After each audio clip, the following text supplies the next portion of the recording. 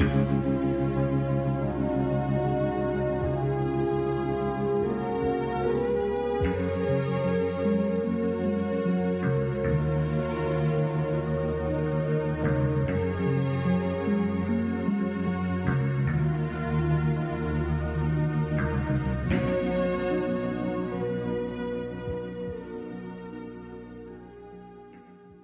evening, everyone, and welcome back to the Phantom Galaxy. I'm your host, Nathan Bartleball, and I'm joined again tonight with Seth Dombach. Seth, how's it going?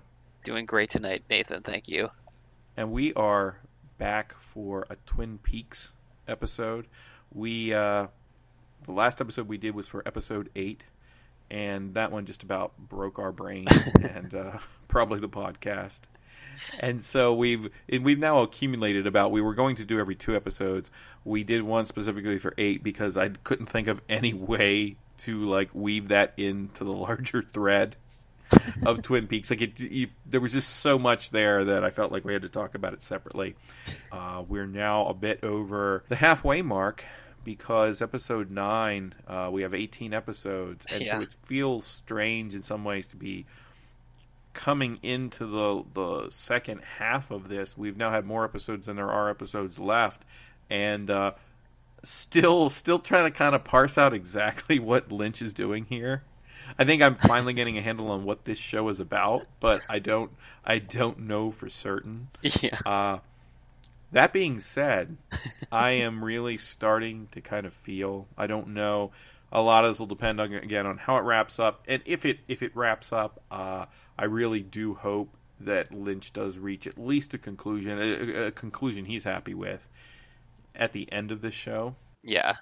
I feel like he has to. I really feel like I don't think he would be doing this. But I don't want to see it stretch into a third season per se. I don't mind a third season I'm saying third season, what I really mean is a 4th season.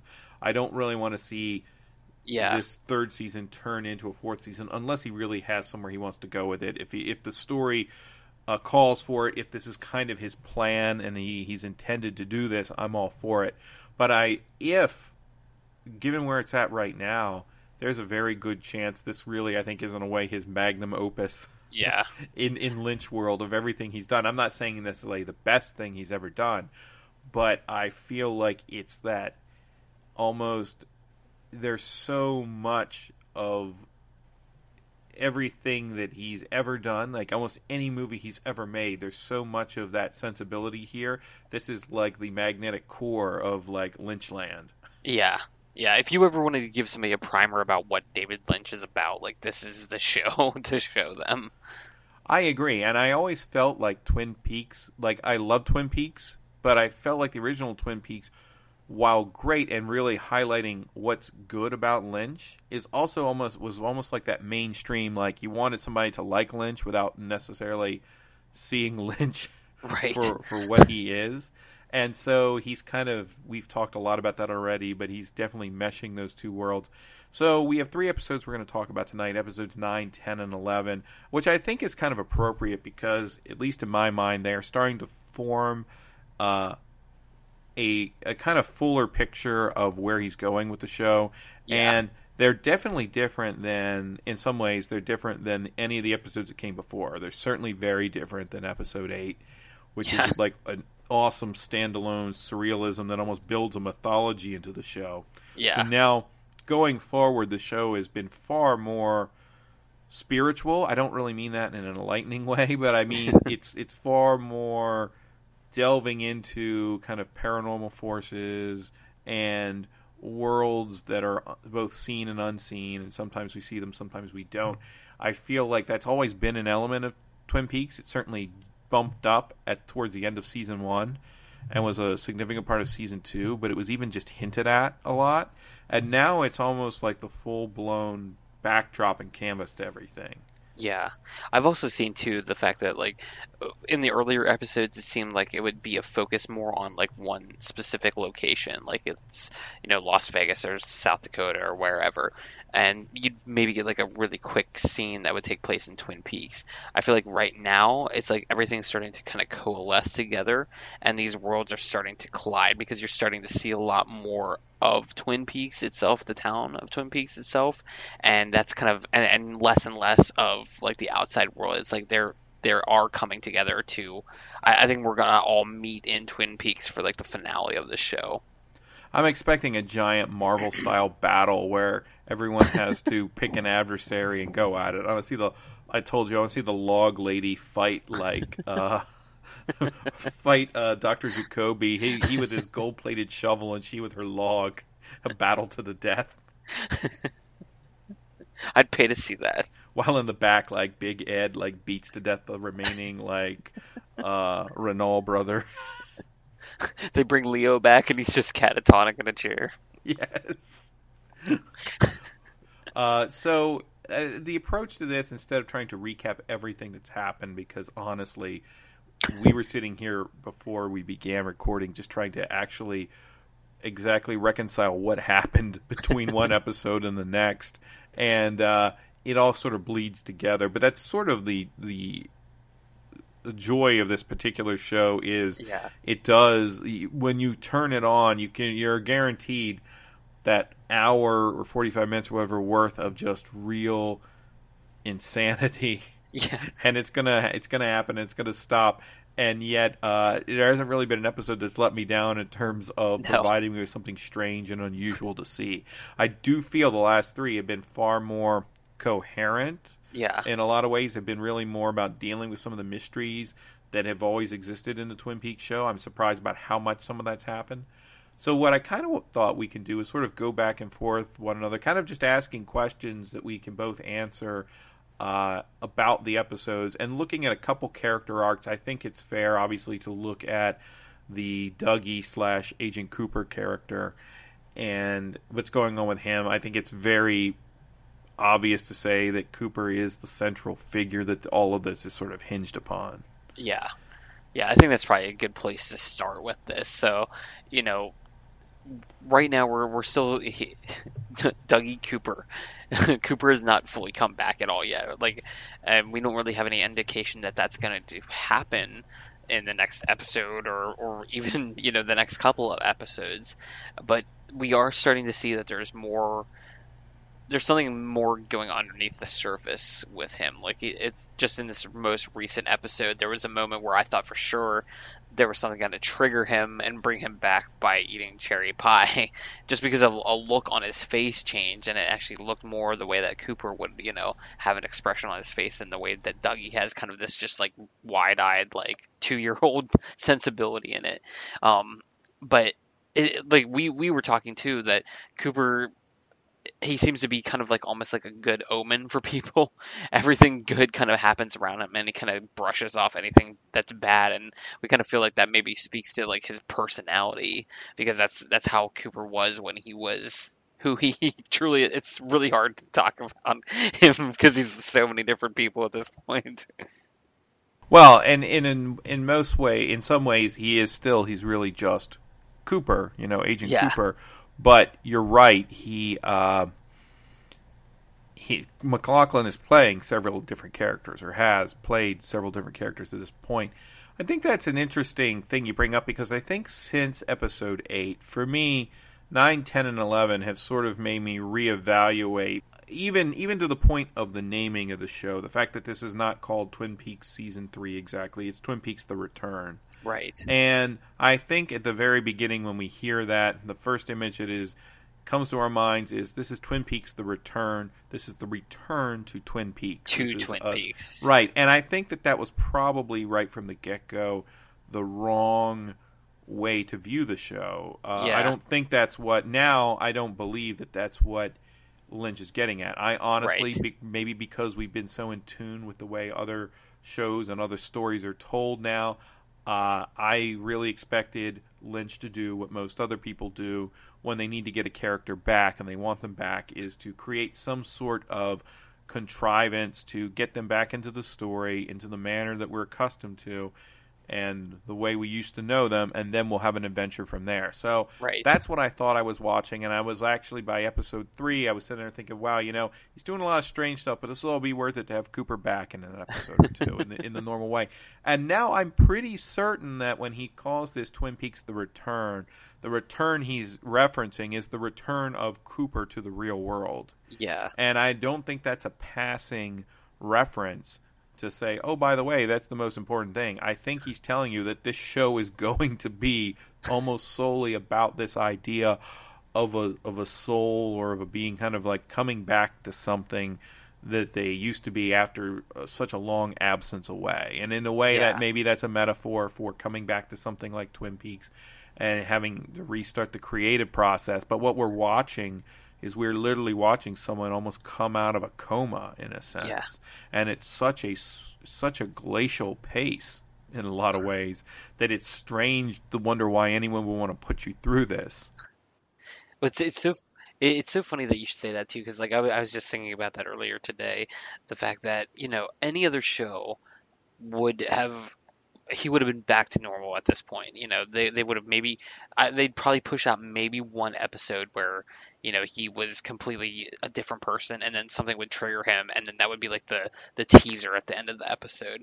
And this is something completely different, because we've seen him as this Dougie for multiple episodes now, and there's no indication that it's going to change at anytime soon. But I like this character. It's not like I'm just like, oh, I need to see Coop back. I need to see him back right now. Like there is a purpose to this journey that we're going on, and even if we don't get to see him like that until the last episode, if we do at all, it's gonna make it that much more worth it, because we've gone through this whole progression with him throughout this series as this character, and to see that would make a bigger impact at that point. Yeah, and I think we can let's start there with with the Dougie Cooper angle and talk about what's happened in these 3 episodes.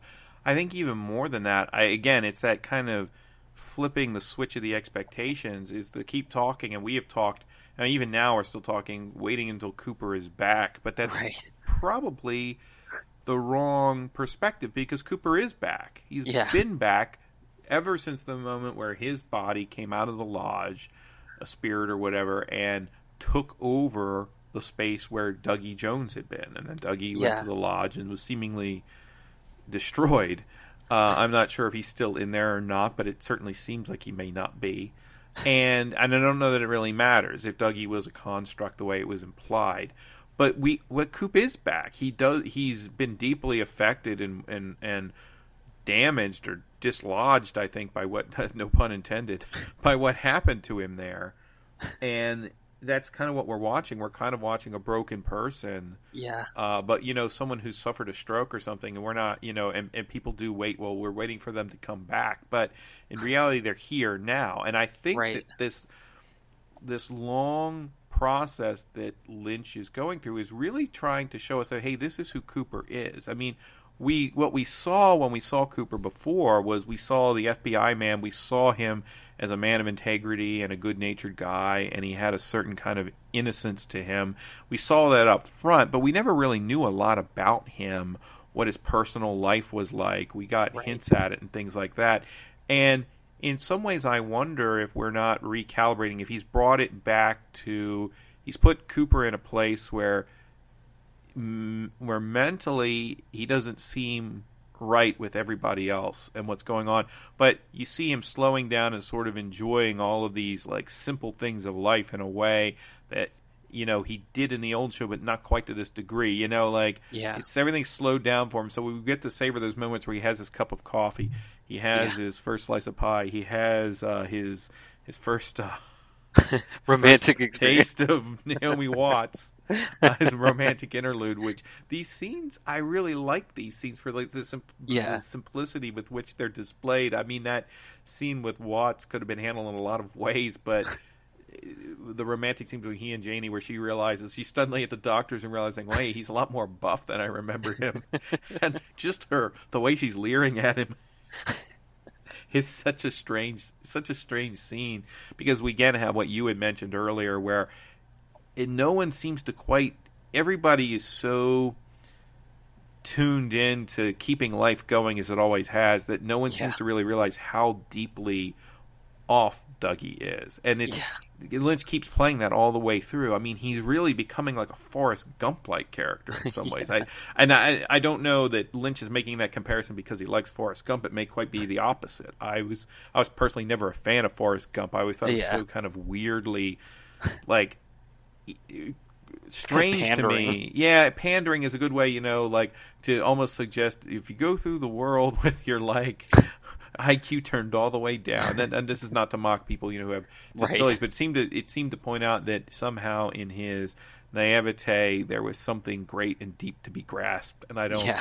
I'm not sure I quite agree with that, and so I don't think that's what Lynch is getting at, but it does sometimes mirror that in some ways because, like you said, he's almost been reduced to his basic core Right. in that he still responds to this sort of deep sense of duty that I don't know that it's patriotism, but it's sparked by him when he sees things like the flag Yeah. and things like that, and these elements that are kind of deep seated in him, and so he's always still doing the right thing, and part of that is the lodge guiding him, but we Yeah. see him in episode 9 is coming off of 8, of course, took a reprieve from anything remotely resembling reality, but in episode 7, right before that, there was the episode where he disarmed Ike the Spike. Yeah. He knocks the weapon out of his hand. And then he's on the news, and that's also the moment where I wonder, well, how far is this going to go? Because now we realize that he's out there and people could find him. Yeah. And Lynch does pay that off, too, Yeah. within these 3 episodes, because now you have 3 detectives who come to him because of his car being blown up. And these characters, I'm not a big fan of these characters. David Koechner character and Larry Clark. I mean, they're amusing for a few moments, but they're not doing a whole lot for me right now. No. They're usually like they're that Lynch window dressing where there's always a couple characters you can take or leave. Yeah. I feel like they should just be over Lost Highway somewhere. Yeah. But Exactly. I just didn't. They're not really clicking with me. But there's an interesting kind of long scene where they are there kind of questioning him at work, and you see Dougie and Janie there, and his boss is an interesting character. Yeah. I feel like he's been developing that the character's been developing in a strange ways because he seems very protective of Dougie. But then in the most recent episode, you're not even sure. Like he seems to be one of the few people that might be aware that Dougie's just not quite at all got it all together. Yeah. And, He reminds me of a character you'd see in a Coen Brothers movie. yes, exactly. A Coen Brothers movie or like a Spike Jonze movie. Like he almost Yeah. reminds me a little bit of the boss and like being John Malkovich, who Right. didn't think anyone could understand anything he ever said.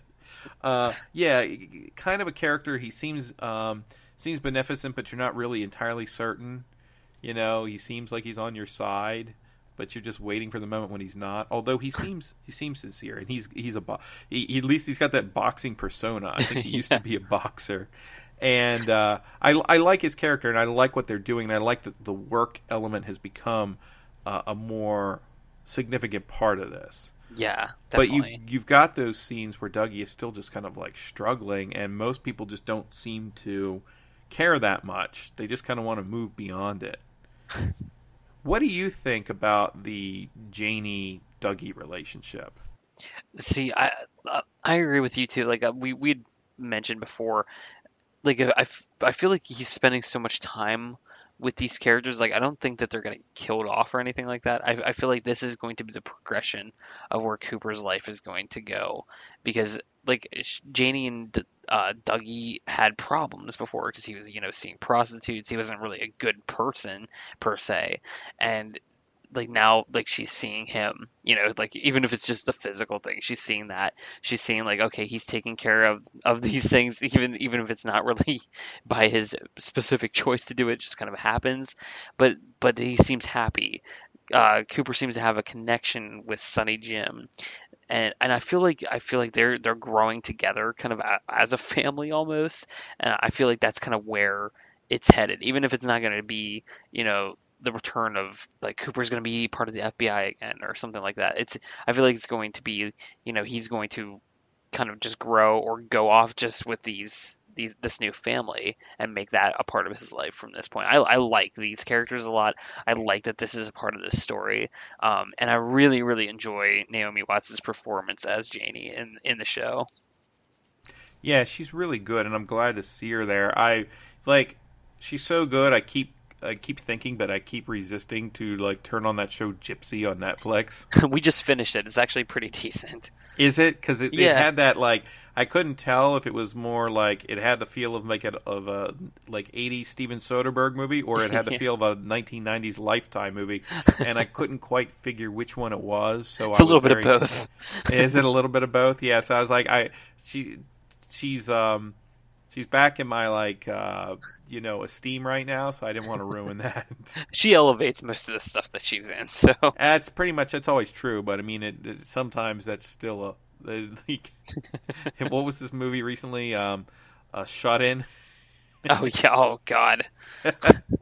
You got to. I didn't really see that one, but sometimes. I've heard only awful things about it. Chris told me a little bit about it. It doesn't sound good.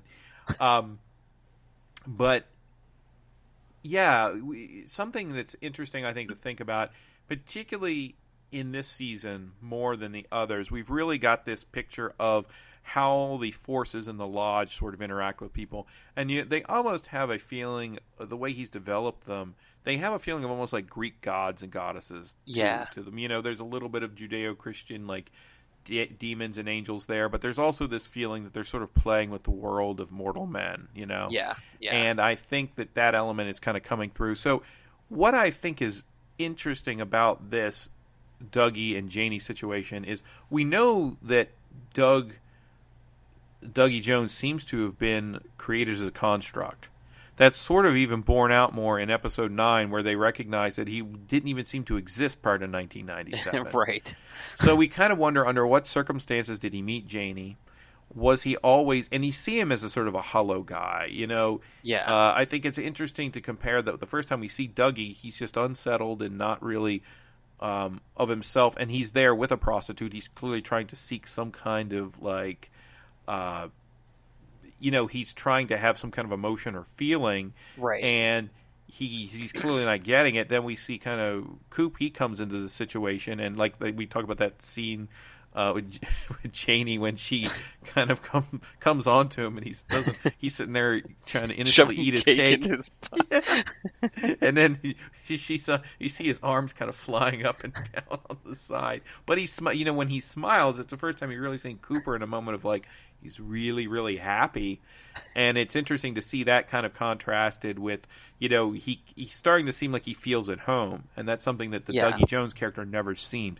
We know that, or it seems to be implied, that the Dark Coop created Dougie as a construct as a way to prevent himself from having to go back to the lodge. Right. But you start to wonder if maybe the forces in the lodge, whether the Mike or other forces, have maybe allowed this to happen because... that the Dark Coop is trying to use this for his own evil gain, but in reality, maybe this setup is really going to be used to provide Cooper with some sort of comfort that he can come back to, some sort of baseline, that will support him. Because I think it's clear that like Janie and Sonny Jim, they're part of his therapy and bringing him back to life. Yeah, definitely. And it's almost as if they prepared this place for him. Hey, this will be here when you get here. And they're perfectly set up to embrace him, Both Janie and Sonny Jim are at a place where it doesn't really matter to them that Coop's not talking that much, or that he isn't expressing himself in every single way. And it's an interesting thought, I think, to think that this guy's been in the lodge for 20-some years, and for him to come back out of that and have his life completely broken, it seems like, well, maybe somebody out there is looking out for him, and maybe the intention, it's also strange to think that Janie married to a doppelganger that wasn't really a person, and for how long did that happen? And you make there's a sadness to that, but maybe this is what it was always meant to be. Yeah. Not to get too much into like the fatalism or into the elements being predestined, but certainly that's something Lynch is playing with now, I think, more than he ever has. And I think that's a possibility, that maybe this is being set up as Coop's ultimate destination. Maybe this isn't a thing where he goes back to Twin Peaks, reconnects with Audrey, and all these things happen that we kind of expect to happen. Maybe some of this is Coop's ultimate destiny. Yeah, definitely. That's I think that's true of what we're seeing, and I think that's where we're going with this show as well too. With that said, like, for some of the other storylines that we're seeing here too, what else are you finding pretty interesting? I'm finding some interesting stuff with the Richard Horn character.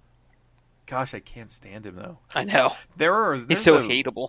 Hateable's a good word. I will say he's more interesting to me than the character that Caleb Landry Jones. Excuse me. Oh yeah. The character that Caleb Landry Jones is playing right now. I can't even think of his name. I can't either. I probably don't need to. It's the character that Shelley's daughter, the Amanda Seyfried character, it's her husband, and he to me is a completely expendable character. I don't like him at all.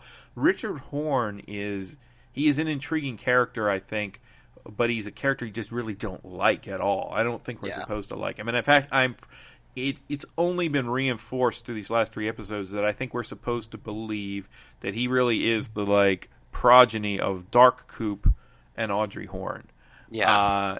There's a couple things that happen, and we might as well talk about that character because he does some despicable things. He's already done some despicable things. He ran a young child over with a car a few episodes before this, and in an effort to cover it up, he's now tried to murder a woman.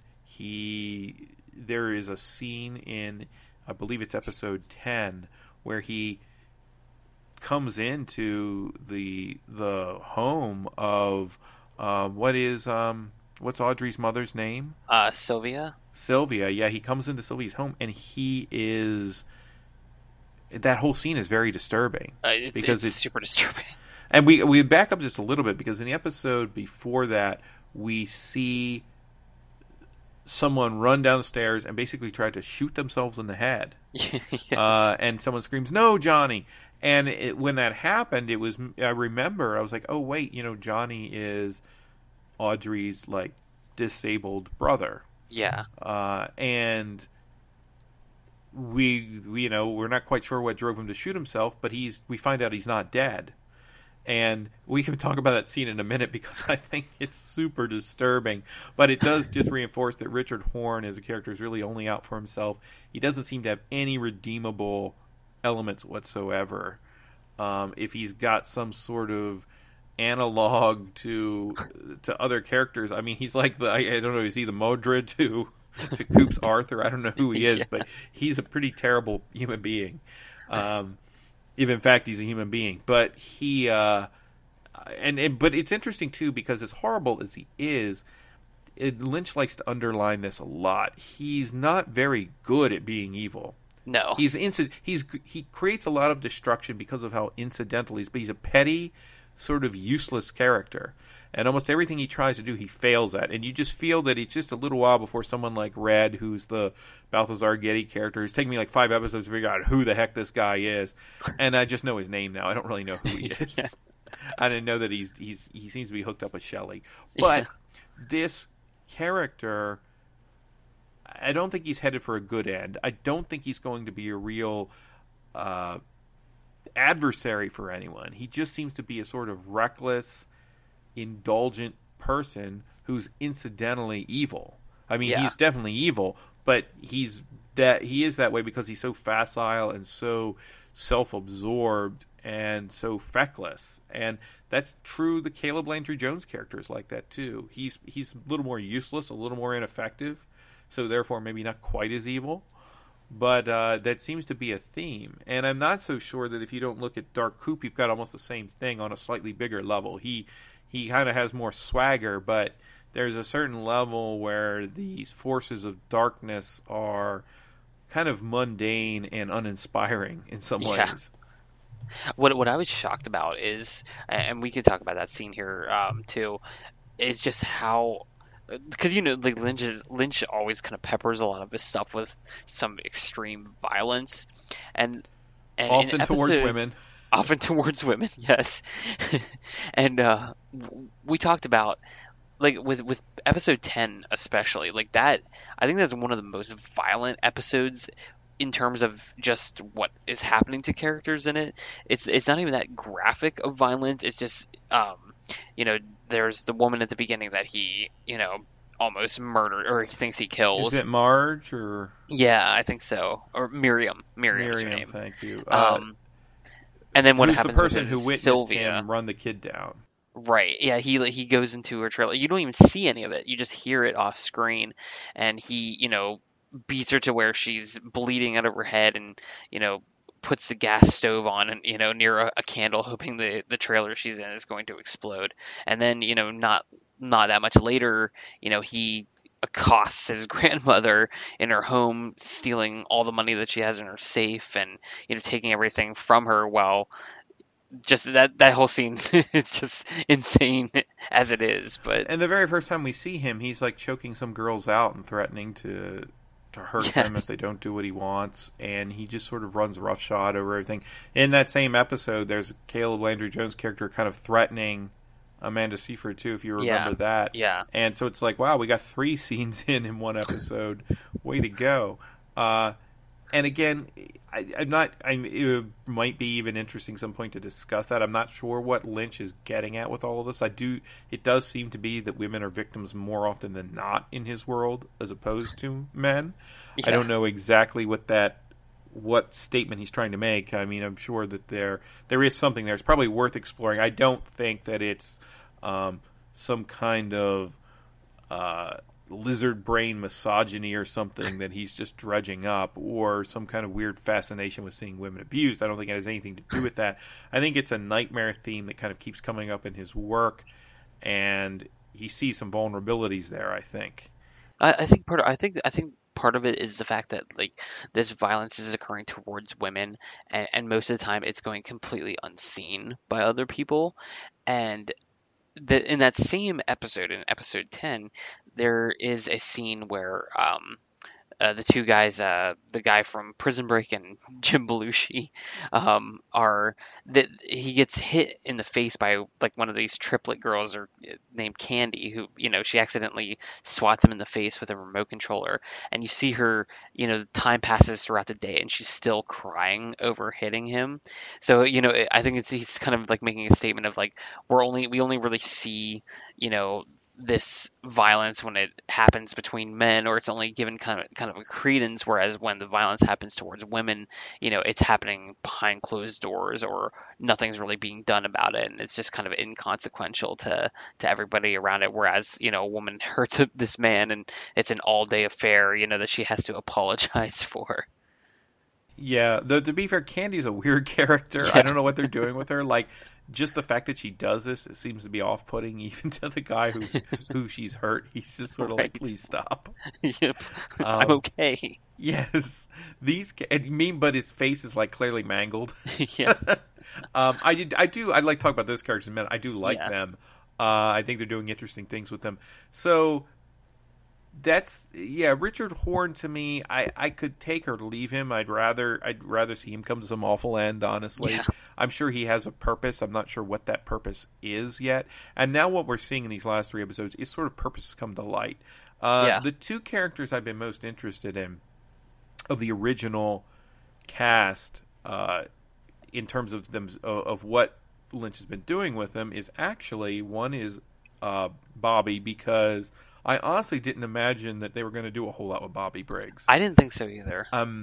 I know Dana Ashbrook has kind of tried to stay in the limelight with Peaks and everything, and he did a funny episode of the TV show Psych called Dual Spires.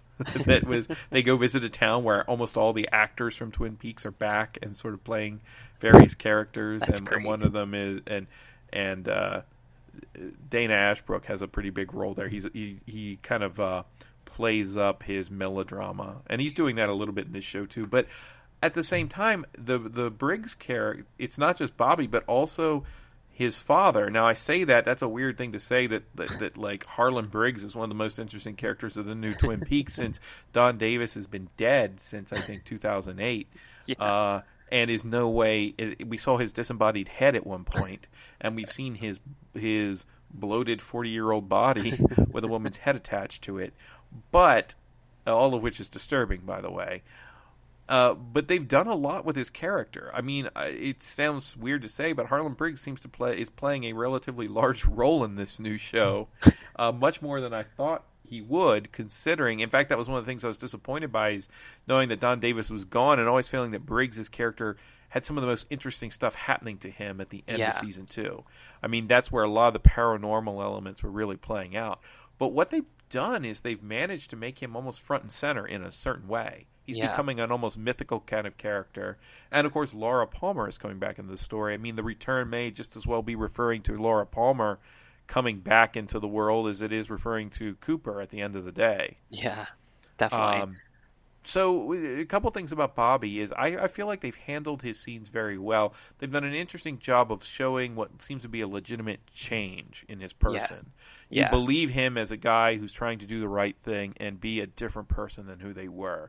And I feel like Lynch does seem to be setting him up to maybe be a major kind of player in what's coming. Yeah. And they do a really awesome job in episode 9 that is titled, I think, This is the Chair or something, where he goes back and he sees his mom and he comes with the rest of the sheriff's department. And I love that we're finally into like some actual detective work on their part. They're trying to track down what's happening with Coop. And when they come back, it's clear that her husband, that his father, had a premonition that this would happen. And she never said anything about it because at the time she never, it seemed so absurd to say that these men will come from the police department and it will be, it'll be Truman, but a different Truman, and it will be Hawk, and it will be Bobby. Why? At that point in time, she even makes a reference, but you seem to be on such a different path. Yeah. So when his premonition comes true, it seems to be all the more not just poignant, but all the more legitimate or authentic because of the circumstances. But it also, you have a moment there where Bobby recognizes that his dad did know he was going to be okay, and I thought that was legitimately kind of touching, Yeah, I thought so not too. like just fake melodrama. The moment where he realizes he knows how to open the small vial that has sort of the coordinates or whatever I like on that it a that's lot. hidden inside the chair. I don't know why these supernatural elements always have to be so complicated. It doesn't seem like there's ever a good chance of evil forces getting a hold of them. It just makes the good guys have to work a lot harder to get them. It just seems like everything they had to go through prying open a bathroom door, but that's still not it. Everything that they've had to do to get this information they've had to work really hard to get it. But I do like what they're doing with Bobby, and in the most recent episode, they've got a scene where he is at the diner with Shelley and with their daughter, who we've now been confirmed. I don't think they're together anymore, but they were married at one point. Yeah. And this is their daughter, and it's a very realistic and it's a very kind of compelling scene. I think it's very interesting in what it shows. It's got some Lynch weirdness in it, of course, but I like a lot what they're doing with that character, and it does surprise me that I'm finding that as interesting as it is. Yeah, because Bobby kind of got on my nerves sometimes throughout the original run of the series. He's by far one of the most, like, in a show that was nothing but soap opera elements, he was one of the worst. Yeah, well, even the first time that you really see him in The Return is when he's like looking, he sees a picture of Laura Palmer, and and he starts and they definitely playing it up, weeping over, soaring. But it's interesting to see this turn of character with him, and like him actually like taking responsibilities and things like that, and I'm interested to see. I do think we're going to see a lot more of him throughout the rest of the series too. I don't think this is just. I don't think we're going to just drop off with this character. We're going to kind of follow through with him too. Yeah, and I think the fact that he is tied to Harlan, and let's talk about that for a minute. What do you think about that element? Because I think the Harlan Briggs story, who's really brought into this, this is really becomes a showcase for Gordon Cole, who's obviously played by David Lynch, and for Albert, and for Tammy, and for Diane, who is the Laura Dern character, who is Coop's longtime secretary, who seems to maybe be a double agent here, who might be playing the sides. I'm not entirely certain. She definitely is in communication with Evil Cooper. Seems You to know, be. it just made me think. It's so funny. Like uh, everything I see so many people talking about, like, and we've even said it too. Like, oh, hey, Lynch is giving us like a 10-minute sequence of somebody sweeping the floor, and yet, like, when we really get down to it, there's so much happening in each one of these episodes. It's such a there's nothing else like this show. No, no, there really isn't. So with the Briggs thing, I mean, we even have Matthew Lillard in episode 10 or episode 9.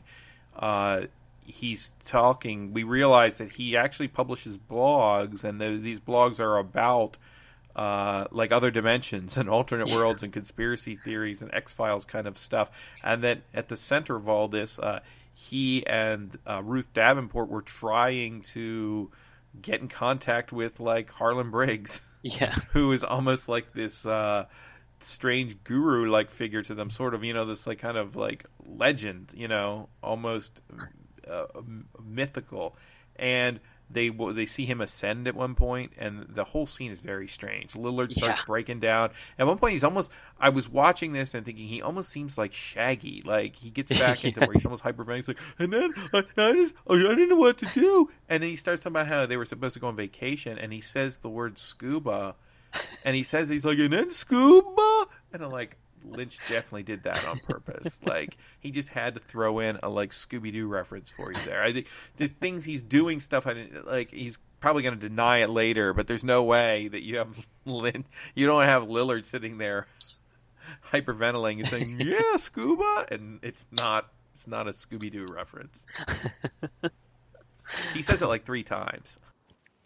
well, it's too, and what's funny about like the Harlan Briggs stuff is, a lot of this is tying together because there's that scene in the second season where he's meeting with Coop when they get that communication and it shows, it's, the owls are not what they seem, and saying, Cooper's name.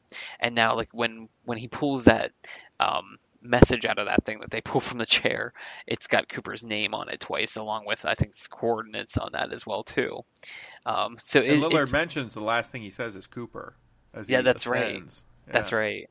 Yeah, so it's really cool to see some of these storylines tying together, and I'm glad that you brought up like Cole too. Like I really it was always funny to me when you first saw Lynch appear in Twin Peaks, and I really like the fact that he's kind of given himself this really large platform in this show because I actually love his character. I think he's great in this show.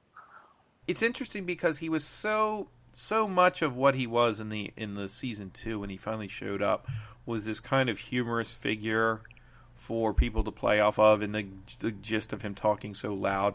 But now they're giving him a real story, and that element of him talking loud is almost faded into the background. Yeah. Like it's quirky, but I don't notice it that much anymore. No. Like it doesn't distract when scenes get weird, and he's had some of the weirdest sequences lately. He's becoming a real force in the show.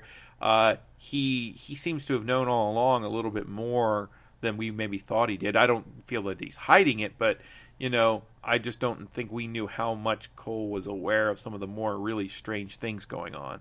Yeah. Because at this season when we know that he meets up with Dark Cooper, it's like, well, how much is it going to take to convince Cole that this is a doppelganger? But it seems like maybe not much, because there's this scene in episode 11 where he and Albert go to this place that Lillard's character's talking about, and Lillard's with them in the car, and they see some of the strange intergalactic space hobos, and Cole says he looked like a dirty bum or something like that. He kind of characterizes it as like dirty bums, Dirty bearded man. dirty bearded men. That's what he says.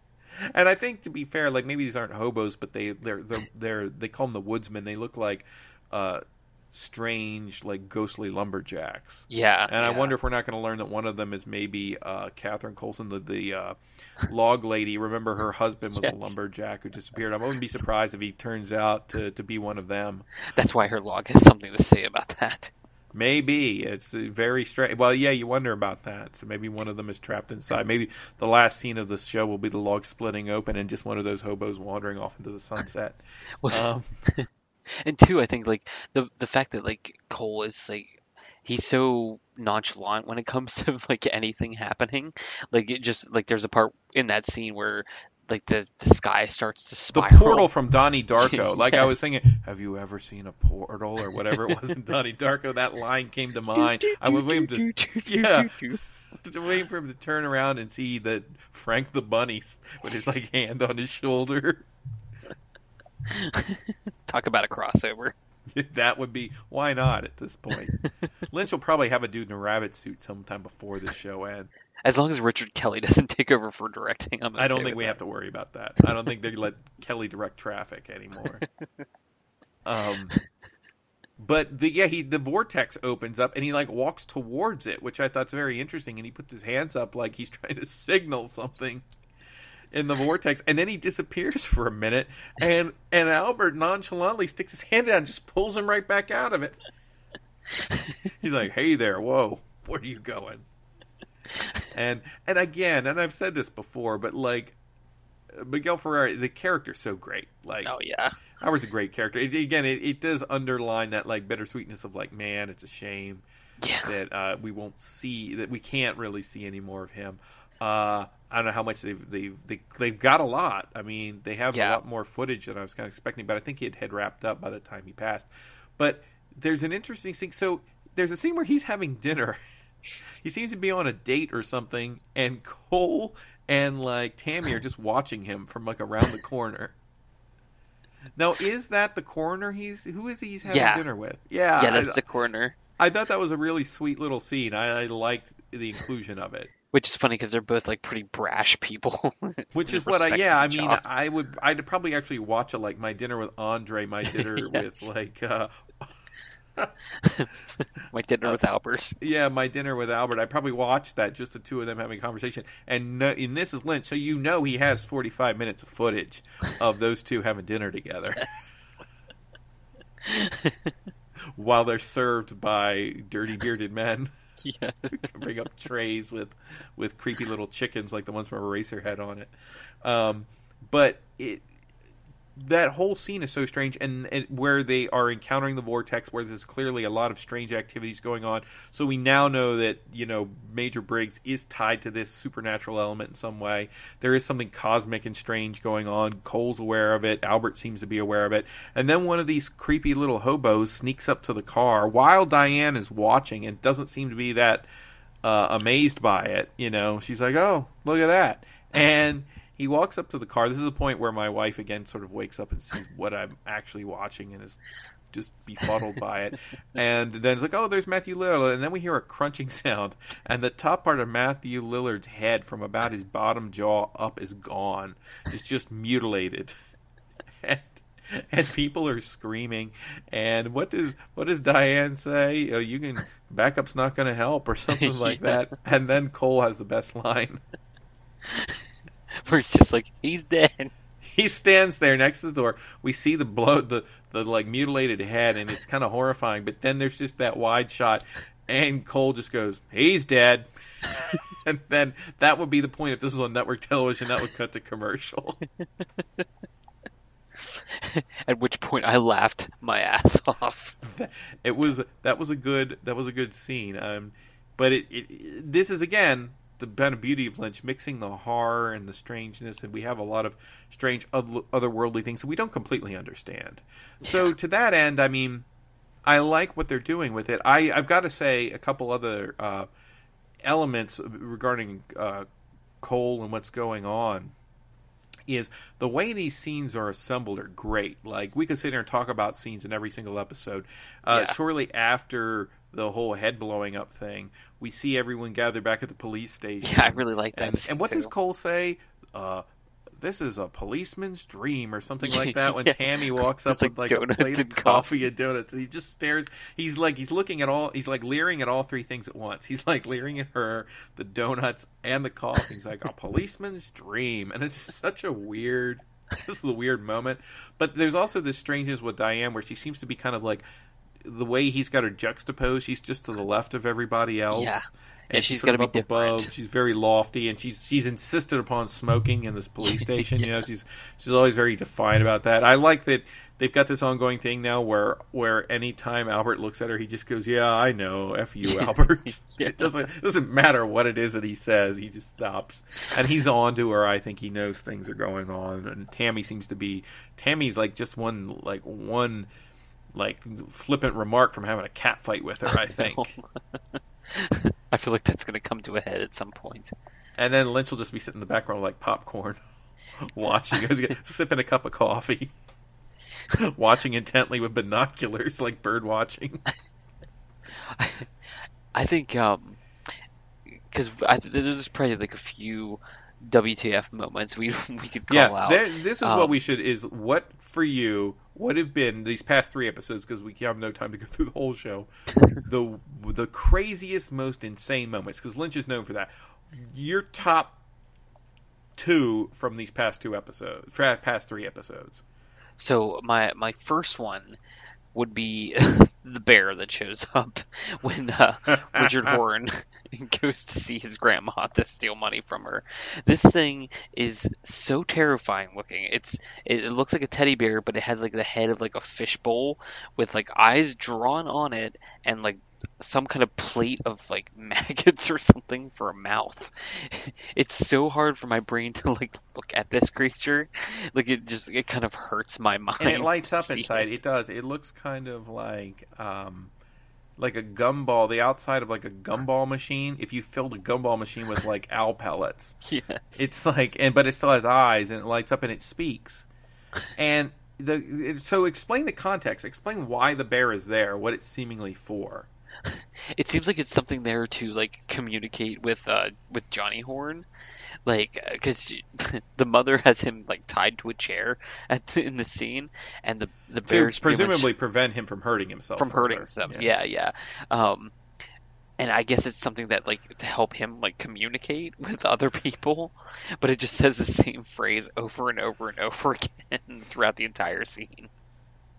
Which is, what is it? Hello, Johnny. How are you today? Hello, Johnny. How are you today? And which doesn't sound sinister, but if you see this bear, it's like a different thing completely. Well, it repeats it over and over again, and it also repeats it for the duration of this whole scene. So while Johnny gets like knocked to the ground, and Richard Horn is like choking out his grandma, in the background soundtrack, all you hear is, "Hello, Johnny. How are you today? Hello, Johnny." And it is very disturbing. That being my son's name, my wife does appreciate the fact that sometimes now I come out in the morning and will say, "Hello, Johnny. How are you today?" before breakfast. You just kind of had to do that, though. Yes, yeah. But this thing is creepy. It's one of Lynch's weirdest concoctions. And I'd say other than that, the biggest WTF scene for me was in the most recent episode, because it comes out of completely nowhere. It's after the scene where Bobby and Shelley meet at the diner. You hear a gunshot and you think, okay, somebody, is this connected to it? And you find out, oh no, they go outside and it's a kid who got a hold of a gun. But while Bobby is talking to these people, this horn is just blaring. Like, this person will not stop honking the horn. And finally, can I stop? Because go ahead. That's such a weird scene. It's going to derail everything else. I have 2 comments. Briefly in the bear, they've managed to actually... I'm like a connoisseur of like creepy teddy bears in movies. You had that little teddy bear from that movie The Pit. I think that's my all-time creepiest bear. It used to be. And the bear from AI was pretty creepy too. Teddy from AI. Teddy. This thing's worse than both of them, like hands down. You sent me a picture recently where someone had like photoshopped it into like The Shining. Yeah. And it seems to fit in perfectly. But you mentioned where he goes outside and there's a shot, and I was really worried we're going to see another kid get hurt. Yeah. There's a little boy standing out there, and he's apparently fired a gun off that was laying around in his like parents' van. And I feel like Lynch just slips this in as one of my favorite scenes in the episode, and an episode was full of great stuff. But there's this juxtaposition where Bobby looks over, and he sees the dad, who's like in camo or something, with his hands in his pockets, looking nonchalant, like, yeah, whatever, let's get this over with. And he looks back at the kid, and the kid is in the exact same pose, the exact same look of apathy on his face, and it's almost like Bobby doesn't have to ask any more questions. Like he completely understands how all of this has happened and come about just by glancing down. And there's a commentary there. I'll leave it for everyone to figure out if you can't. But it was good. And then you could pick back up at the horn blaring. So after this takes place, he goes back to the car that's blaring the horn, and you see this older woman in there, and she's like, "We have to get home," and she's like really indignant. "She's sick. We need to get home. We're already late. We need to get to dinner." And I'm just thinking that they're like thinking like, okay, this is strange, but this is Lynch, so yeah, I'm expecting something kind of strange like this. And then out of completely nowhere, you see this young girl kind of prop up, like flail up from the passenger side car seat, and she's like vomiting up this green stuff like all over herself, all over this woman. And I mean, it is literally, it's not explained whatsoever. It looks like it's either out of a possession movie or a Right. zombie movie. Yeah. I was just like, And she's way down in the seat, like you can't even see her, and she starts like coming up, and I'm like, it was giving me a bad, creepy, like audition feel or something there for a moment. Like she's just like staggering up out of the hole under the seat. It was very disturbing. Yeah, it's just so jarring. You know, there was just something about it that just completely took me off guard. Like I was not prepared to see that. And you get another one of great Dana Ashbrook just staring at something horrible. He just wanted to have a nice dinner at the diner. He's just found out that Red's making out with his woman, and Yeah. but that scene just ends. Yeah. Like there's no other reference to it, and I think that you've basically definitely detailed two of the most disturbing, I think probably the weirdest, like as you mentioned, like the WTF moments. Although there are a couple others, like to me, that are a little bit maybe milder in construction, but not probably less weird. And one of those deals with a strange ongoing thread that they just don't want to seem to let die, which makes me think it has purpose, which is for several episodes now we realize that Jerry Horn is like seemingly trapped in the woods Yes. and can't get out. We don't really know if he's high. I mean, we can assume he's high, but we don't know if that's why he's stuck in the woods.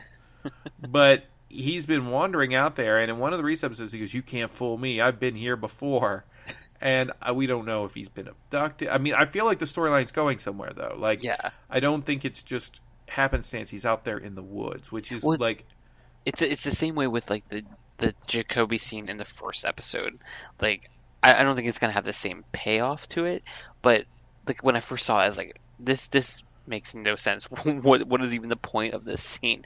And Lynch did pay it off, so I feel like there is going to be some kind of payoff. I feel like this may have a bigger payoff, because what I think's interesting is if you think about Twin Peaks, the it's the logging town, the spirits are in the woods. I was expecting a lot more of this show already, particularly even the first episode when we have Hawk go into the woods at the log lady's request. And he goes in there, and that was kind of reinforcing, oh yeah, we're going to have a lot of creepiness in the woods this season. And really that's not been the case. Right. Since Hawk went out there haven't been a lot of characters, the only character that's really out in what we seem to think of as the spirit sort of natural environment is Jerry Horn. And the WTF moment, I guess, for us there is there's a random bit in episode 9. It's just amidst everything else, and it doesn't seem that strange since we've had scenes of like the arm just appearing and telling Coop to like squeeze his arm off or squeeze his hand off or whatever. That there's a scene where he looks down, Jerry Horn looks down, and his foot says, "I am not your foot," in a very weird kind of antagonistic voice. And he starts fighting it, like Evil Dead style, sort of. Like he's on the ground banging at his foot. And it's very strange. I'm not exactly sure what's happening there. I don't think we're supposed to know precisely what's happening there. I feel like it has something to do with the tone that's appeared in the Great Northern. Like, that's the like other kind of weird scene where we see Ben Horn, who seems to also maybe have changed a little since last we met him. He seems to have a few more morals. I mean, he doesn't, he's resisting the advances of Ashley Judd, which is not something I think he would have. I mean, you figure at one point he was hooking up with Piper Laurie. Oh yeah. So the fact that he's turning down Ashley Judd seems a little, things have clearly changed some for Ben. I don't know to what degree. I'm interested to find out if we're going to get a little bit more of him. I've been enjoying the Harry Dean Stanton little pieces here and there. Yeah, and they've been building him in a bit. So a couple things, like we'll get to what I think was one of my favorite scenes. We probably close out on that, but two things we are getting little hints. I think Big Ed's about to make his return. Yeah. Because we have a reference to Big Ed's gas farm in this past episode, and it wasn't a reference that was actually necessary. Yeah. As a geography, is like, I was over to Big Ed's gas farm, but I think maybe that's the moment. We've seen his wife Nadine, if she's still his wife, we don't know, a couple of times now. And there was a great kind of payoff there where we finally get to see that she did see her dream of having the Silent Drape Runner, and she's opened a place called Run Silent Run Drapes. And there's like a part of me that wonders if like Lynch, all the way back when he first thought up this idea of the Silent Drapes, if it wasn't all just an elaborate build-up so he could have a joke where someone opened a store named Run Silent Run Drapes. It's possible. It is possible. It's very possible. But I mean, little things like that are still satisfying, as small as they are. But so the two things is, I was kind of wondering if we'd ever see Catherine Coulson, the log lady, again, because we know that she passed away. She was looking very frail and sick in her final scenes, the scenes that we saw at the beginning of the season. And honestly, they felt like they could be a final culmination, and that would have been a good send-off, because she's alerted Hawk to this thing that's going on. But then she gets another scene in episode 10.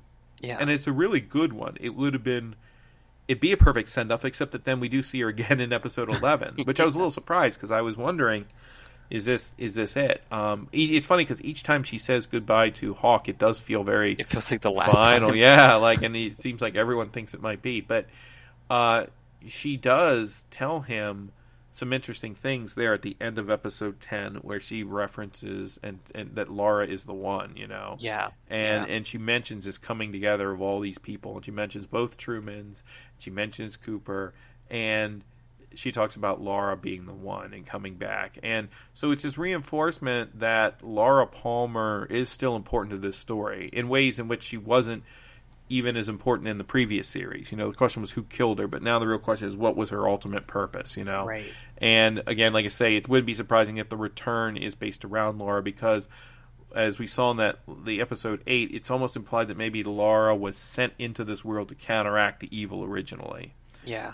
In whatever form. We see this gold ball who kind of comes into the world, and I don't know if she's the spectral version of the Jacoby gold-plated crap shovel that'll help dig us out of the crap hole or not, but maybe that's the comparison. But what's interesting is after that happens, either after or before, I'm not sure where, Cole himself sees Laura Palmer. That's right, yeah. Which to me was a small, quick moment, but one of the more significant things that's happened so far.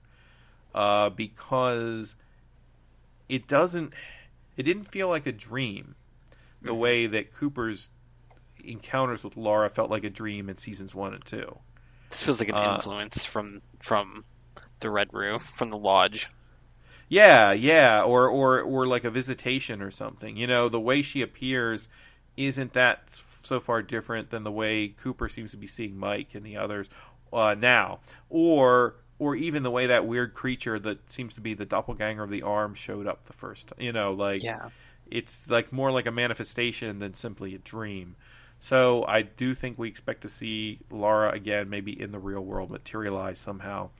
The past few episodes, do you have a favorite scene?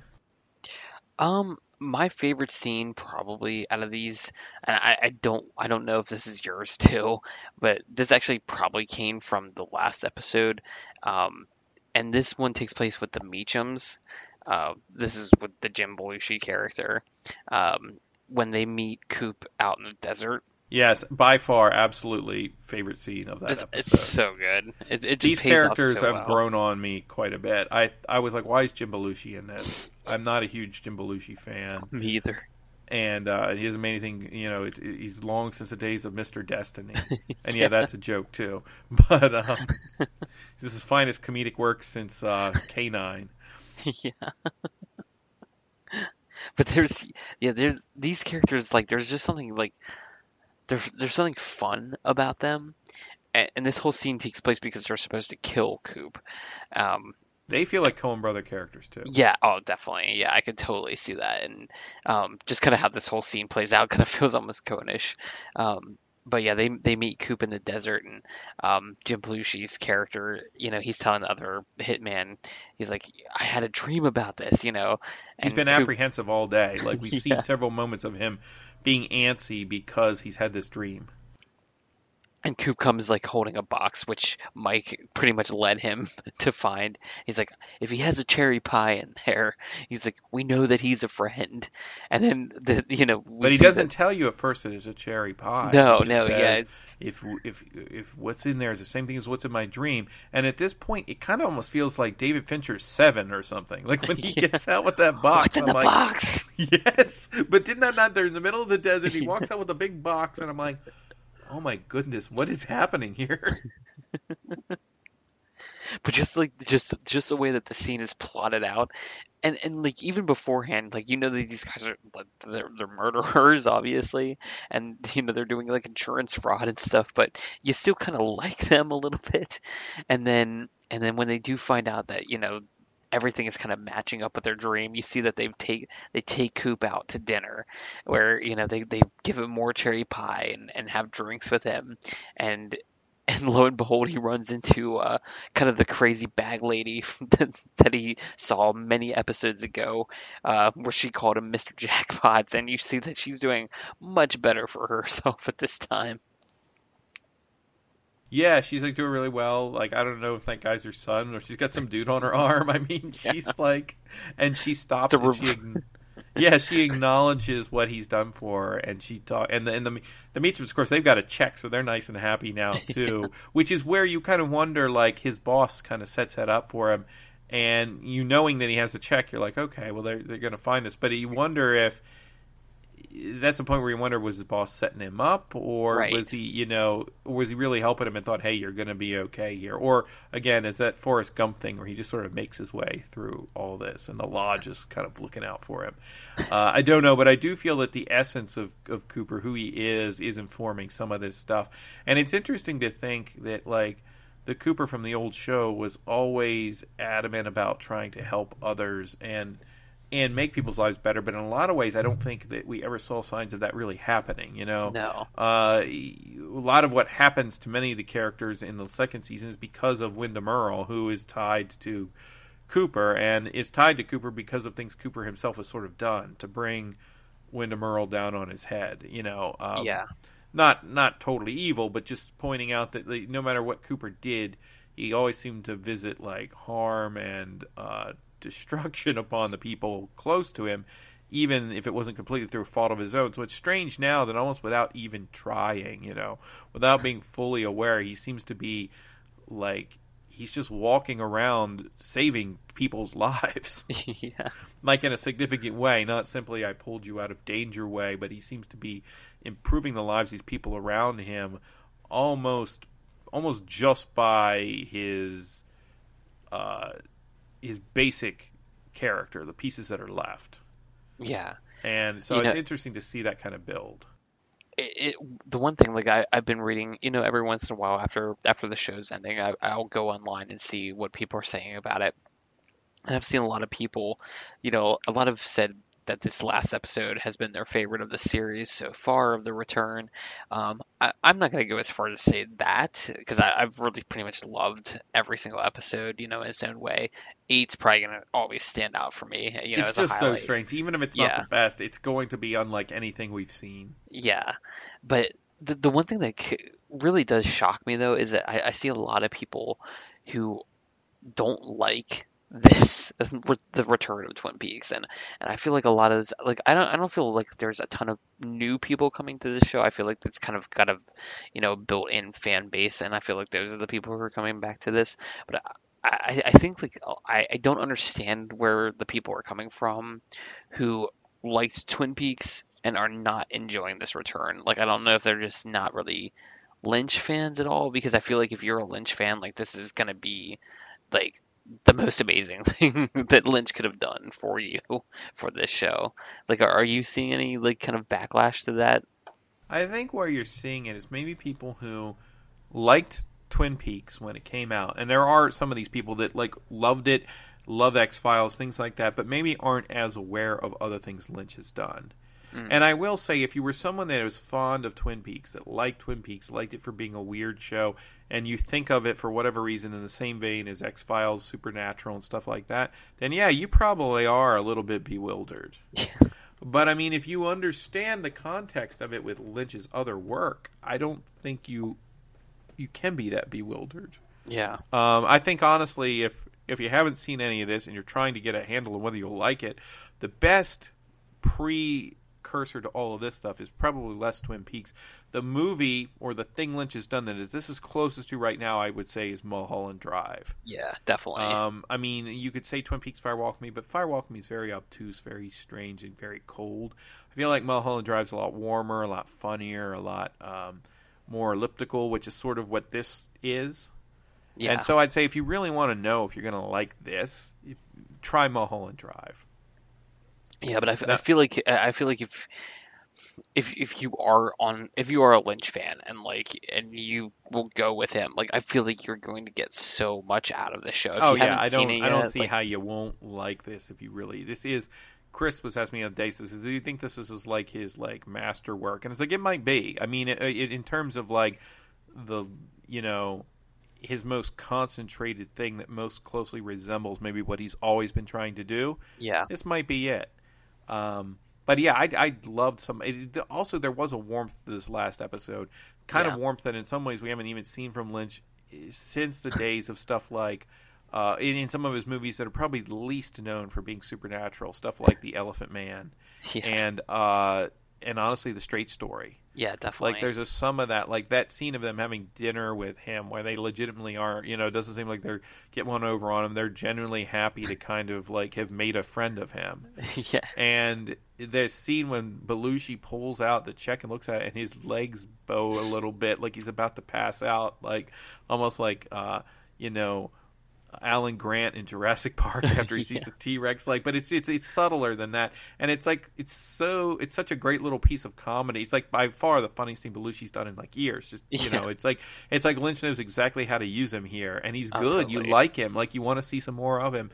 I don't want these guys to be gone yet, and I know not that they will be. And there's a certain scene too where you mentioned Coop eats the pie, and you're like, is this the moment he's going to come back? In the sense of being the Coop that we knew, and well, while that's happening, they kind of have Candy doing her weird thing where she's just irritating everyone to no end.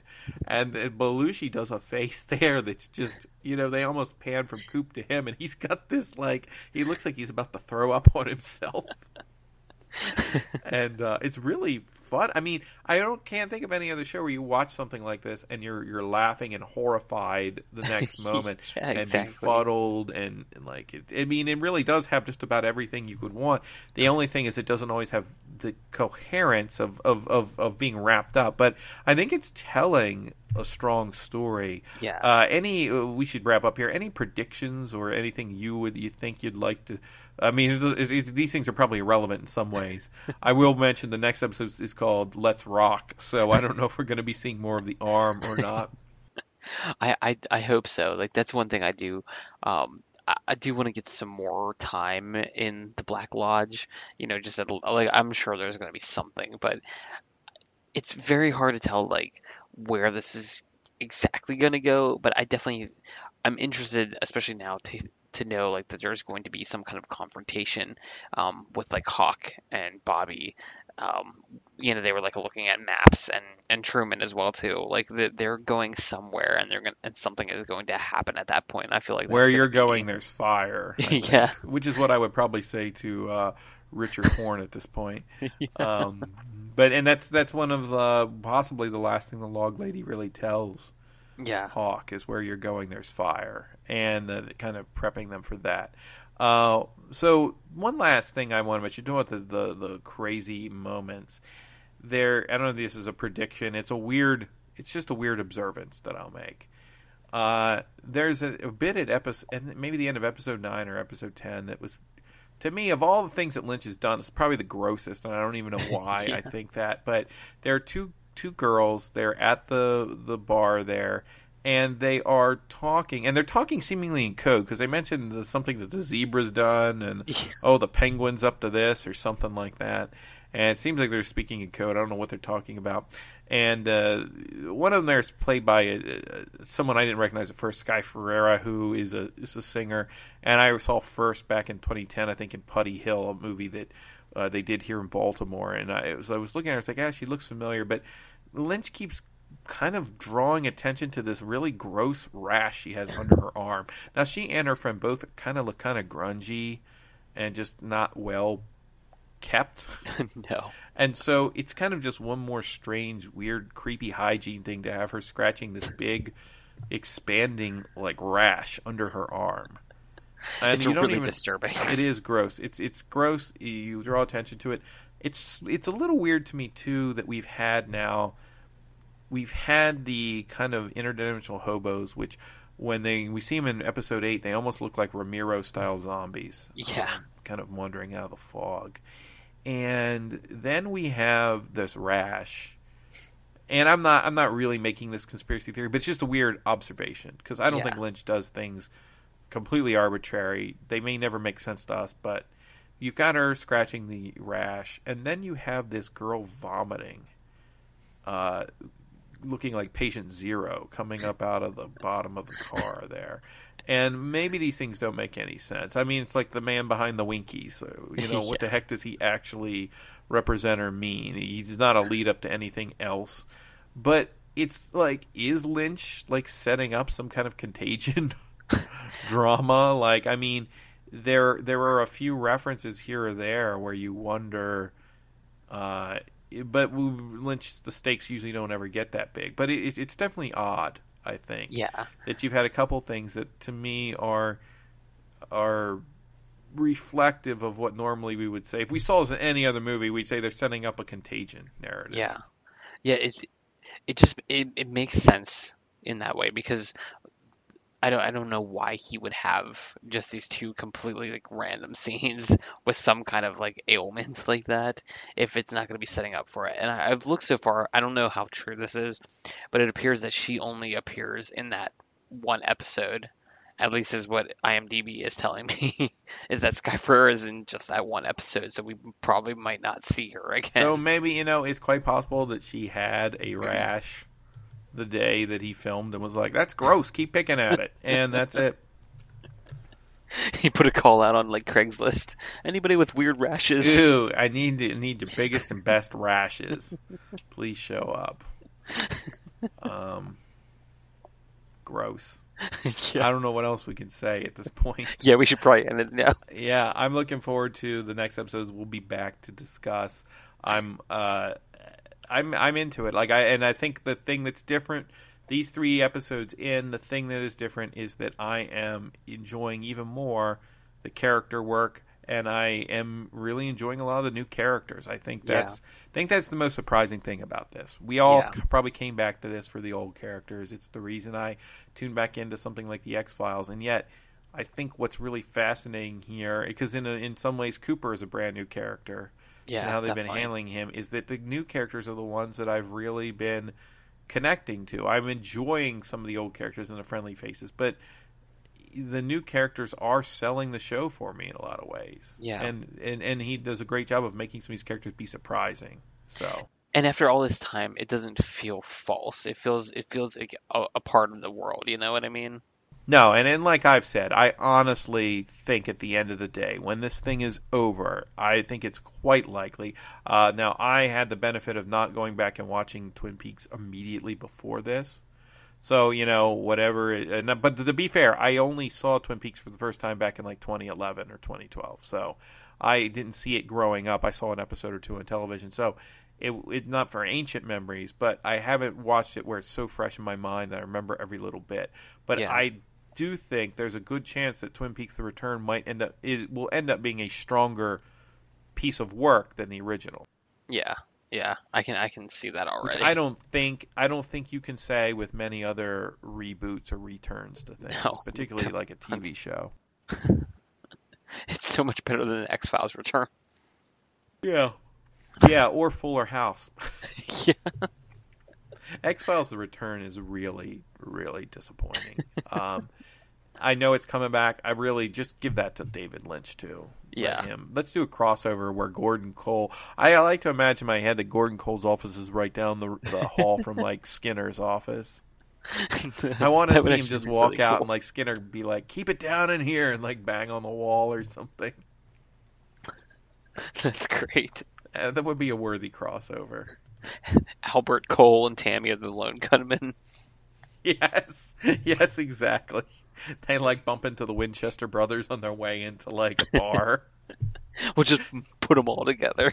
just as many people as you can. Buffy Summers is sitting in the back of the what's their bar? The Oh, I can't remember. I know it's so much stuff. But Seth and I came back because we didn't get, by the time we had finished this episode, the next episode of Twin Peaks was airing. And after watching it, we had some things we wanted to talk about very briefly. So we're going to include the episode, what is this, episode 12? Episode 11? Yeah, episode 12. Yes, okay. So we're going to include episode 12 in this. So episode 12 is, I guess if this has a title, like the others have a title, like This Is the Chair. This one is Let's Rock, which immediately hearing it, you're thinking, or your mind is going back to the man from another place sitting there putting his fingers up in the air and, all that good stuff. And it's very different, I think, than the other episodes in some way. It's probably notable because there's almost no, I don't want to say none, but there's almost no Kyle MacLachlan-ness at all. In fact, I think the scene we have is just so someone can say later, Kyle MacLachlan was in every single episode. Yeah. Seth, what'd you think about this? Well, according to a lot of people, you could probably title this episode Soft Rock instead of Let's Rock because not a lot really happens in this episode. Now, we've kind of joked about that before where we've seen a scene of somebody sweeping for 5 minutes or so, but this episode really feels like some kind of, like almost like an intermission piece, really. Like you could kind of phase in and out of this episode and you're not going to really miss much. Now, it's funny because we talked about this a little bit beforehand, but there are many things that happen during this episode, but none of them really feel like consequential to it at all. It's just kind of like little, almost like vignettes or something. Like you'd mentioned, the Cooper scene lasts probably 10 seconds. It's all of just Sonny Jim throwing a baseball and hitting him in the head, and then that's the end of what you see of Cooper for that entire episode. This was a really just a weird one. Like I didn't really know how to take it. I still kind of don't know how to feel about this episode. I don't dislike it, but I'm also like, this is probably my least favorite episode so far during the return. We really start off the episode with a good scene. I really like this opening scene with it's Gordon, Albert, Tammy, and Diane, and Gordon's filling in Tammy about the Blue Rose Project, and he's kind of finally recruiting her, bringing her on board, and I think they're also talking about deputizing Diane, and then we do see, like, I think that actually happens later, but this opening scene is just it's kind of cool. I like the dialogue between them.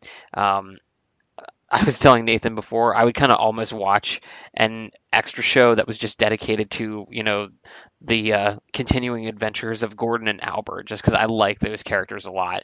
I like them always in the original series, but I really love what Lynch is doing with them in the return here. So, Nathan, what were your first impressions of this episode? The same thing, as far as that opening scene goes, the same as you said. I thought it opened very strongly, and even though that's one of the things Lynch very rarely ever does is we tell you. He never rarely ever tells you something instead of just showing it to you, with an explanation. So when Albert starts to explain, now as it turns out, Albert doesn't really explain all that much. He doesn't tell us anything we don't already know. And except he does sort of reveal to Tammy that they've been watching her since high school, which in Gordon's case seems really, really creepy. But so now we kind of see why maybe Denise had so many reservations there about sending her off with him. But I almost half expected, speaking of Denise, that you would hear the X-Files music start up right after. Yeah. I know we've already seen the Twin Peaks intro, but the way Albert says that and he's like, "Are you in?" That was a perfect place to just cut to the X-Files intro. And I kind of agree. I would totally watch an Albert and Cole show. And in this episode, in some ways, is almost the Albert and Cole show. But in fact, I would just call it the Albert and Cole show. One of the things is we talked a little bit about, you and I, like offline here, that the response to the show, as we see like on the Facebook page and stuff like that, I think you're seeing the difference between people who are hardcore David Lynch fans who seem to be mostly, rolling with the show, if you will. Yeah. And then you see these people that are fans of Twin Peaks, the show, and the characters who were invested back in the day in whether or not Dale Cooper was going to hook up with Audrey Horne and things like that were, to me, rather incidental to the whole experience.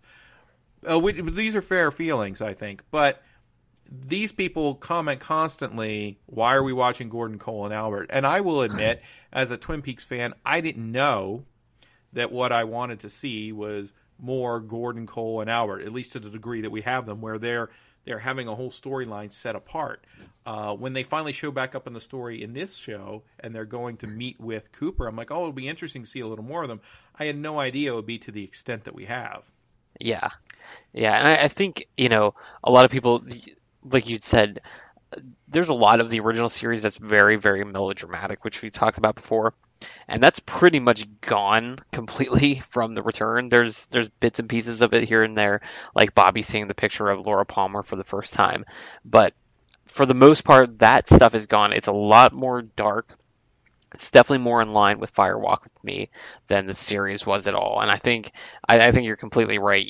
It's either Twin Peaks fans or it's David Lynch fans. There's not really a lot in between. I feel like if you haven't seen anything else that David Lynch has done between Twin Peaks or other than Twin Peaks, like I can get why people don't like this series. And like you said, I was definitely expecting, like, I'm gonna spend a bunch of time with Cooper. I'm gonna be spending time more in the town than we do. But from what I've gotten out of this return, like I love it so much that I don't feel like I've been cheated out of what I expected. And it's really kind of crazy to just go into any kind of Lynch thing with any kind of real expectation about what's going to happen, because he's going to subvert it at any turn. And I think there's a particular scene in this episode itself that's pretty much Lynch telling people, oh yeah, hey, you think I'm going to do what you want me to do? Well, I'm sorry, that's not going to happen. We can talk about that here momentarily. Now go cry on Twitter. Yeah.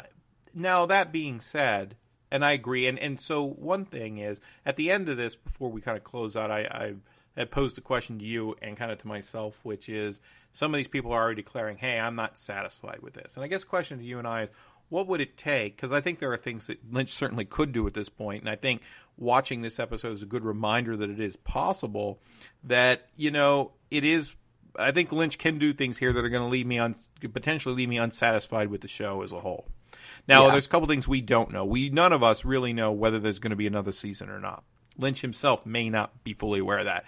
You and I tend to have the feeling that he's probably going to wrap it up, and I hope that he does, at least in a potential way, that we aren't left with a cliffhanger the way the second season ended, and we're not left with a cliffhanger, something like the X-Files, where it's like, hey, I got another season, and I'm just going to leave you in the wind again. Now, but I mention that because I think it's a valid point for people to be kind of disenfranchised, so to speak, with something when it doesn't seem to be fulfilling not what they want from the characters, but what basically would be the upward trajectory of the characters that they fell in love with. I think that can be legitimate. I felt that way when Lost eventually started to kind of circle the cosmic drain, if you will. And I felt that way with the X-Files, particularly how Chris Carter keeps coming back, and he has another opportunity to wrap something up that he should have wrapped up in his 9 seasons, but he didn't manage to. And every time he gets a new chance, he seems to just establish further and further that he doesn't really understand or has lost sight of what his show was originally about. Right. I think, though, that's different. We've said this before. I think Lynch is just trying to tell us through this that this is what my show is really about. Yeah. Twin Peaks: The Return isn't the original Twin Peaks, and this is what it's about. And it isn't. It's a little more prosaic. It's a little more elegiac. It's a lot of these things that have very little to do with fulfilling some soap opera week to week sort of expectation. I think that's fair. That being said, I do think that that episode shouldn't just get a pass. Say, oh, well, it's David Lynch. He's going to do what he wants to do. Right. Because my issue with this episode is kind of twofold. One is it really does feel almost like, not that I think there's a lot of very good, very vital scenes in here, but it feels like when you watch like the Twin Peaks, the lost tapes or whatever they call that, where they've got the lost, the missing pieces scenes. There's scenes, the missing pieces. Thank you. And they're all of this material that is interesting, is in some ways kind of can be fundamental if you're some Peaks enthusiast. You need to fix and put in every single piece to make it fit. Then yes, you might need these. They were enriching to me in the overall series, but they definitely do kind of slow things down a little bit. Though my bigger issue with the episode is that Lynch is kind of finally, like, he's always been coy about it, but he almost seems to be actively sort of teasing us in this episode. Yeah. Seems to be teasing anybody who is kind of, their patience is running thin here. And I feel like for all the people, it's if you're a Republican who voted Trump and you got to watch him continue to, like, seems like he's tweeting directly at you to say, hey, look what I'm going to do next. That's like this equivalent. This is like the equivalent of David Lynch trolling someone on Twitter is what he seems to be doing here, because there's lots of scenes like all through this. There's a scene where Albert comes in and Cole is with an escort. I'm not sure where he found her. Yeah. And he's like, and Albert just says in a nonplussed way, you're going to have to ask your lady friend to go downstairs. And watching her get up and move away is like, it takes forever. And I can't tell if she's trying to send messages. It reminds me of the beginning of Fire Walk With Me, where he has like a mime come out of like the hangar there. And he's referenced a lot of those characters are in Fire Walk With Me already. So I'm like, I don't know. Is this her leg goes up in the air at one point, and Albert just standing there stone faced? But then that leads into a scene which I got a lot of enjoyment out of, where he makes the joke about the turnip farm. He'll turn up eventually, and then Albert just stares at him more and says, "Sometimes I worry about you, Albert." Which I found both kind of bittersweet because Miguel Ferrer is no longer with us, and also just ridiculous. The general scene there. I found a lot of value in that scene as a scene, but he's also just kind of teasing us. To me, the strongest scenes in the episode are the stuff involving Sarah Palmer, who we haven't seen for a while, and who actually looks kind of so rough. It took me a minute to figure out who I was looking at. Freak out about jerky in the grocery aisle, and then I'm still trying to figure out what's the sound. There's a reference that Hawk is like, what's that sound? And she's like, oh, it's nothing. I'm like, do you have one of the grocery store kids tied up in your kitchen? What's going on there? I can't. Or are intergalactic hobos wandering around? Yeah. Which she kind of almost looks like one. She snarls a few times when I almost was expecting, it almost sounds like a demon voice coming out of her a few times, where it's very creepy. And I was expecting her to be like, hello, Johnny. How are you today? Yeah, exactly. I think I was glad to see her again. I honestly didn't think we would see her again. We saw her for maybe like a 2-minute scene, like really early on, and then she's just kind of been absent from it. So I don't know if she's gonna even play much of a part left in this show. I feel like she kind of has to, as much as they've made a deal about. They're still talking about Laura Palmer, so I feel like we're going to see her again. I feel like we're probably going to see, Cheryl Lee again. But I think the biggest thing of this episode that we have to talk about, and I think it's probably everybody else's biggest problem with this episode is the return of Audrey Horne. So we've been waiting and waiting. We're now 12 episodes in. We finally get a scene with Audrey Horne, and I really don't understand what the point of that entire scene was, other than possibly like Lynch just playing with us. I mean, that scene literally lasts 10 minutes long, about talking with characters that you've either never heard of before, never met before, and a long point of it is just a man talking on a telephone. In a very frustrating way. He's definitely playing with you. The whole thing has a feel of like a weird stage play. I would almost expect it like, I could see if like this was the teaser. It strikes me that Lynch would release this as the teaser for Twin Peaks: The Return, right? But then specifically, no one would ever watch it. Now that's to be fair. I think he's doing something here. I'm just not quite. It is not satisfying in any kind of conventional sense. This is not satisfying at all.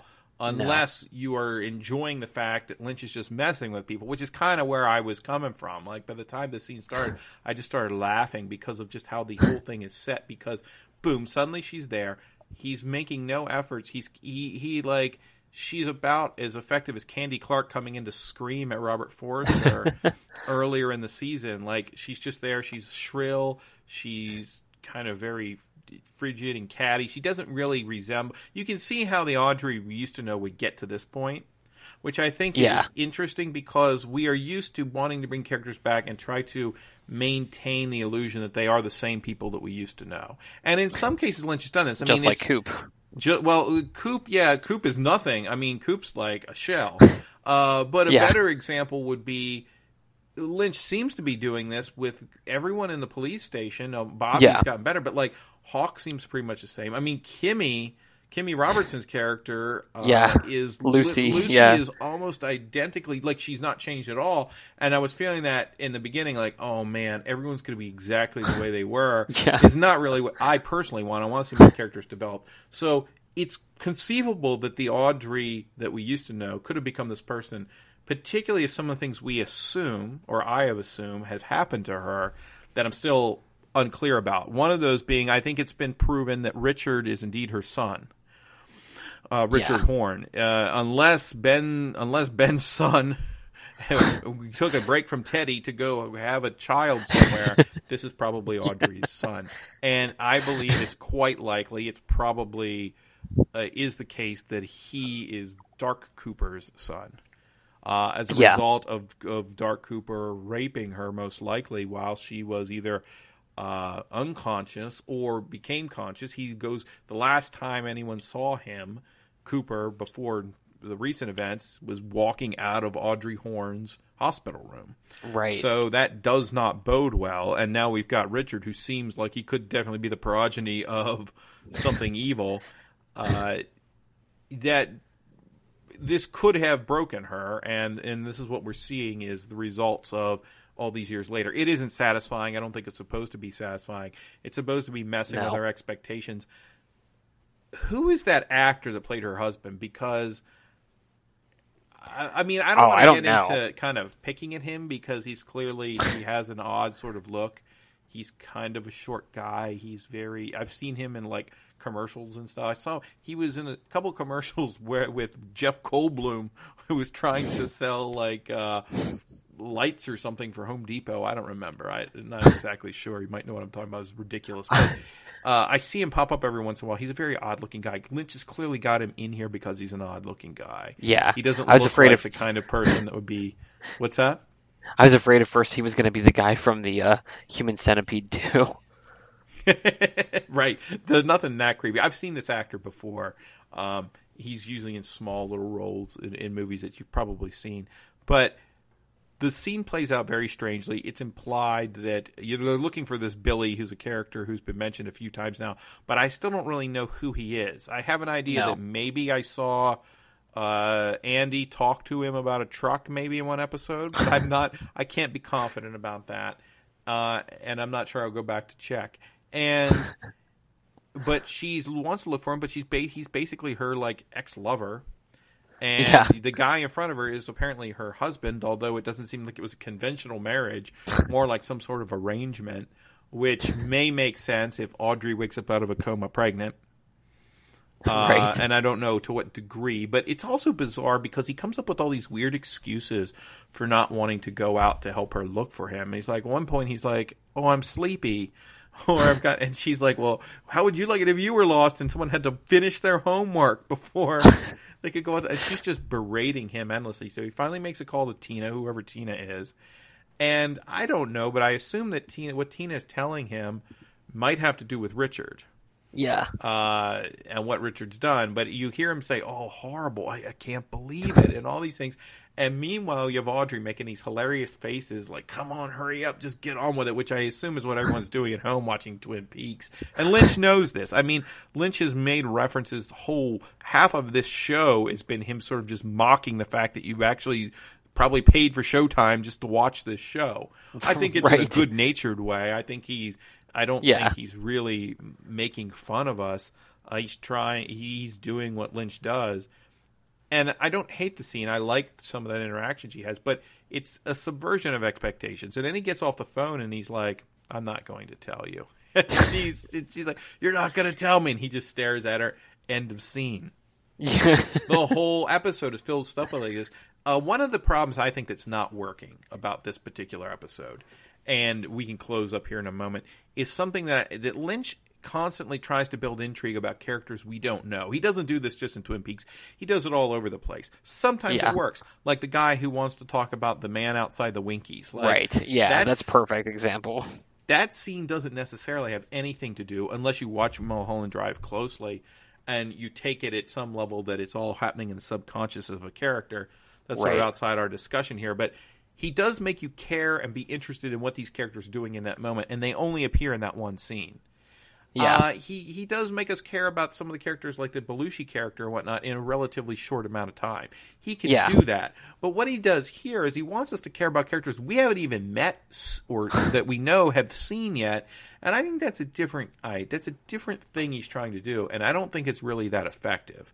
No. He's been doing it all season long, particularly with the little vignettes that happen at the end in the Roadhouse. And there's another one here that is just means nothing to me because I don't know any of the people they're talking about. It might be intended to just be a vignette that's supposed to kind of flesh the town out a little bit, but it doesn't do a lot for me. It doesn't get me invested. I remember the Winky scene. I will not remember many of these scenes. I will probably only remember the Audrey scene if it is connected to something later, or just remembered as being that weird introduction that Audrey had. I think a good comparison point, though, is it's not as if Lynch is completely off here, because he has a lot of great little scenes. We mentioned the Sarah Palmer scenes. Yeah. There's a great scene with Carl, with the Harry Dean Stanton character, where he's just talking to a guy at the trailer park where he lives, and there's a lot of compassion and whatnot in the scene. I thought that scene alone was better than the whole Audrey scene, which goes on. Yeah, I did too. Even Coop standing there and Sonny Jim hitting him with the ball. That's got to be the shortest scene in the entire Twin Peaks show. Probably. At least the new one. And I expect him to get hit with the ball and then suddenly he'd be like, "I'm back." But like something that ridiculous. But it's a nice, quick scene. I enjoyed it.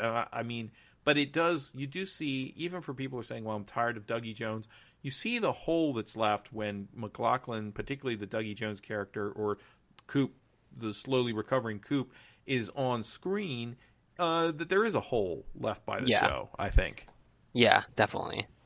I do wonder if that was an intentional move on his part. I don't know. But like you said, I definitely agree. Like, with the side characters who we'll probably never see or hear from again. They're not working for me personally. He has introduced many characters that I didn't think I would come to like, that I do like now. There's many of those characters in the show. Janie's a perfect example. I really like some of his new characters, but we have to at least meet them. We have to at least see them, I think. I can't be concerned about Billy if I have no idea at all who Billy is. And that maybe is part of his point, but I don't know. To that end, the absolute, to me, I really like the Sarah Palmer stuff. The stuff that I like the best about this episode was the actual, another Horn, not Jerry Horn running out of the woods, though I did like that scene. Were his hands covered in blood? I think so. Yeah, that's a bad sign. I think I know what happened to Billy. But and let's talk about one more thing first before I talk about this scene.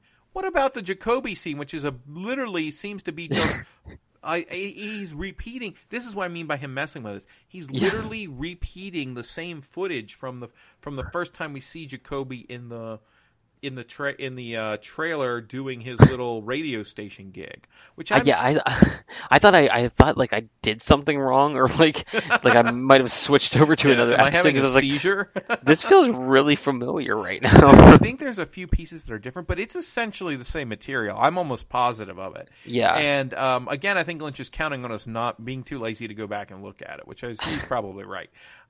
Or he's particularly messing with us. I'm half expecting at some point for the woodsman to come in and take over his radio station, or at least try. When we would turn around and be like, "Do you have a light?" And then he'll start yelling at him about how these sticks cause cancer. And at that point, I think they'll try to crush his head, and he'll like decapitate one of them with his gold shovel. That'll be the point where we realize that gold shovels are to woodsmen what dragon glass is to White Walkers. There's a key to this entire season. Yes, exactly. He's going to arm the entire town with gold shovels, and there's going to be a big battle. When he throws the shovel to Coop, he'll be like, dig yourself out of the crap, and all his memories will come flooding back. I think we can all be concerned. We can all be assured it's going to be far more disappointing than whatever I just said. Yeah, probably. But Ben Horn, the scene between Ben Horn and Frank Truman, I really liked a lot. Yeah, me too. And I guess it goes beyond just Frank Truman, because once he leaves, and it's the way that the key gets back into Frank's hands now, the key that was to Dale Cooper's room. So we watch that key travel all season. But I think it speaks to a couple things that we see. Here's a character that does seem to have legitimately changed. He seemed on the brink of change the very last time we saw him in Twin Peaks Season 2. We've been watching him, observing him, and wondering. They still do enough to show him he's still the same central character. He still likes to sit there and talk about things his dad did for him back in the day and be all nostalgic in a weird kind of disconnected way. But he seems like he's legitimately trying to be a better man, or has become a better man. And I was uncertain about that, but the way they handle it, I think, makes for a really good scene. There's a lot of satisfaction, I think, in that scene, to me. Yeah, it was actually kind of sweet in a way, even besides the actual conversation and what they were talking about. Like there was some like nostalgic feeling to that scene. Like you could tell there was like caring between those two characters, and I like seeing that kind of like humanity when Lynch brings that in there. Yeah, he does it nice, and he still ends on a weird little Lynch note where he's like, "Yeah, my father gave that to me," and it's just like, and you remember this is the guy that waged an entire battle with little Civil War men and everything. That's right. I mean, he's really he was a good character. He still is a good character, and I'm interested in him. I feel like they found a way to make him interesting, even though he might not be as salacious as he used to be. He did a lot of crazy stuff. I sat there, had to remember in my mind, wait, this is the same Ben Horn. I think he almost entered a room where his daughter was a prostitute. Like he ended up one room. I mean, things got dicey there for a while with Ben. So, but it's interesting to see that they do have characters like he and Bobby who do seem to have redeemed themselves.